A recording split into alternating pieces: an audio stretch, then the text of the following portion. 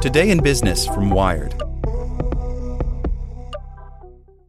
This podcast is sponsored by Ramp. Are you the decision maker in your company? Consider this. For the first time in decades, there's a better option for a corporate card and spend management platform. Meet Ramp, the only corporate card and spend management system designed to help you spend less money so you can make more. Most corporate credit cards offer points as incentives, but those points amount to less than their worth in real cash value. Ramp's business cards offer you cash back, real money in your pocket. Plus, you control who spends what with each vendor. And Ramp software collects and verifies receipts automatically, which means you'll stop wasteful spending and close your books in hours instead of days. Businesses that use Ramp add up to 5% to their bottom line the first year.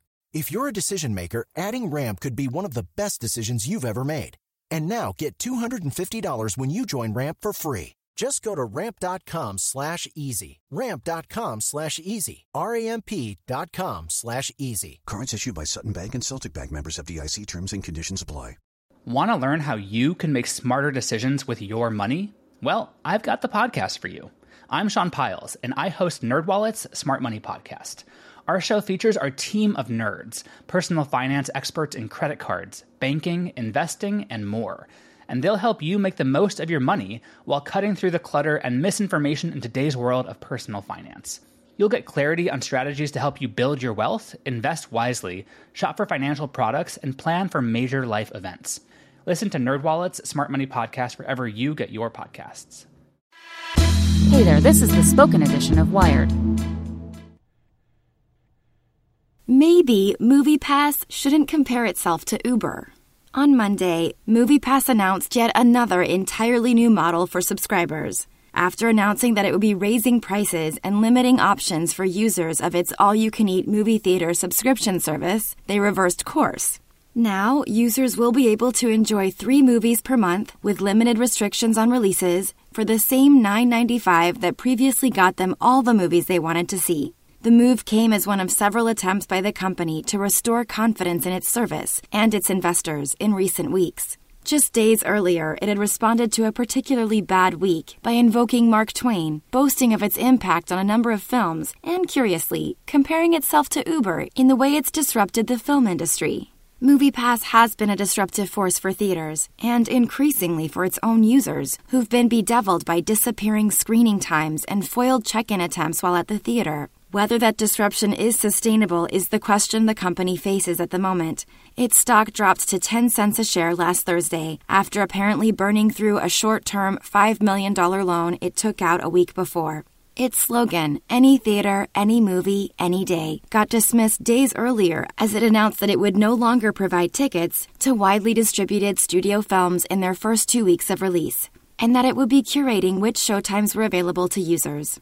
Analysts suspect that the company's future prospects should be measured in weeks, not months. And given the company's recent woes, investors are unlikely to be convinced that only MoviePass can stop movie theaters from charging exorbitant prices for theater tickets and overpriced concessions, even as MoviePass trots out the well-worn tactic of invoking an Uber comparison when it says the theater industry is displaying exactly the attitude the taxicab industry took when Uber entered the market. See, because there's a key difference between Uber and MoviePass in that MoviePass doesn't compete with theaters. Instead, it pays full price for their tickets.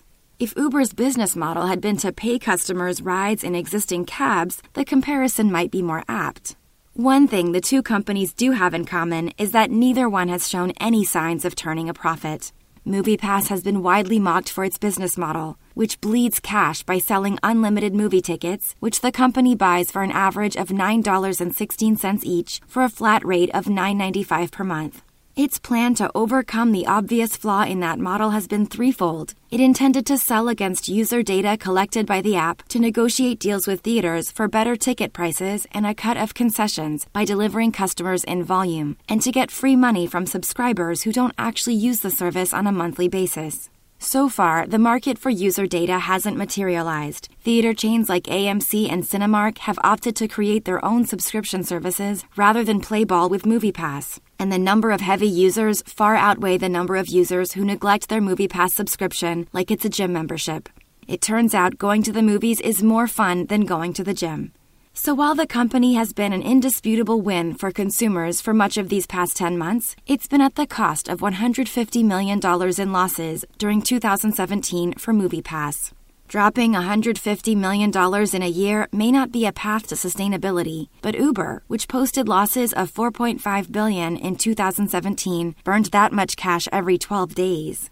The flaws in MoviePass's unlimited model are readily apparent. We know exactly how much MoviePass charges customers, and we know exactly how much movie tickets cost. We also know that it can't make up its losses in volume unless it acquires a significant base of subscribers who never actually use the service. With Uber, the reasons for the losses are more complicated. Columbia Business School professor Len Sherman can break down the losses for Uber. In 2017, 68% of its $37.3 billion in revenue went to paid drivers, with an additional 4.5% in bonuses. A little more than 7% went toward user discounts and other variable costs. That left $7.4 billion, and Uber spent $11.1 billion on sales, general, and administrative expenses, leaving them billions in the red.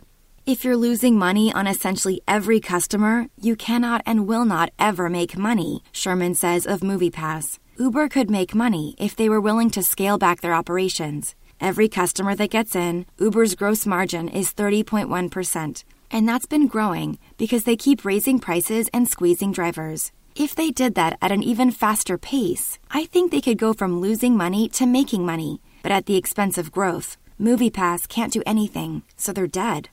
All massive business losers aren't created equal, in other words. But even though Uber's model is one that could probably turn a profit if they chose to stop losing money to chase growth, the fact that they haven't done that is something they have in common with MoviePass.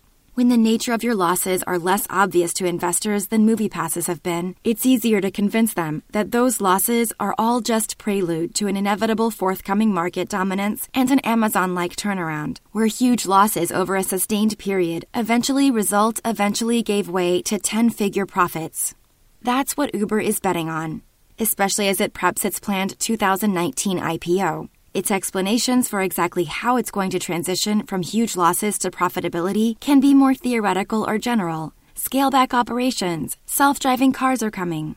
I have not heard a credible, yes, we're losing money, but here's how we're going to turn the corner from Uber, Sherman says. They think it'll be easier to sell the growth story to Wall Street than to sell, we're making a little money, but we're not growing very fast at all. They've made the calculation that it's easier to continue to sell the MoviePass dream. Yeah, we're losing a ton of money, but look at our growth rate.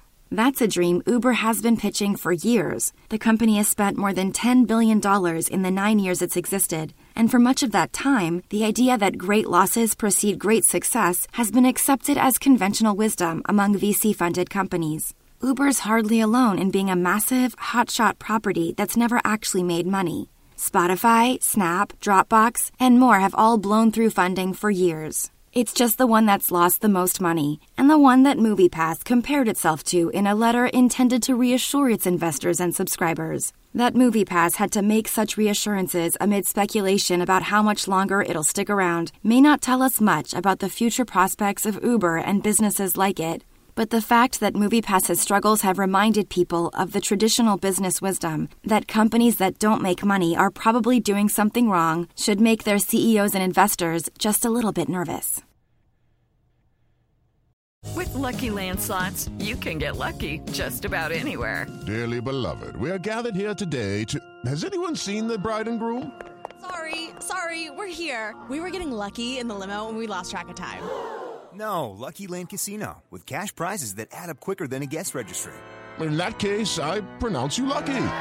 Play for free at LuckyLandSlots.com. Daily bonuses are waiting. No purchase necessary. Void where prohibited by law. 18+. Terms and conditions apply. See website for details.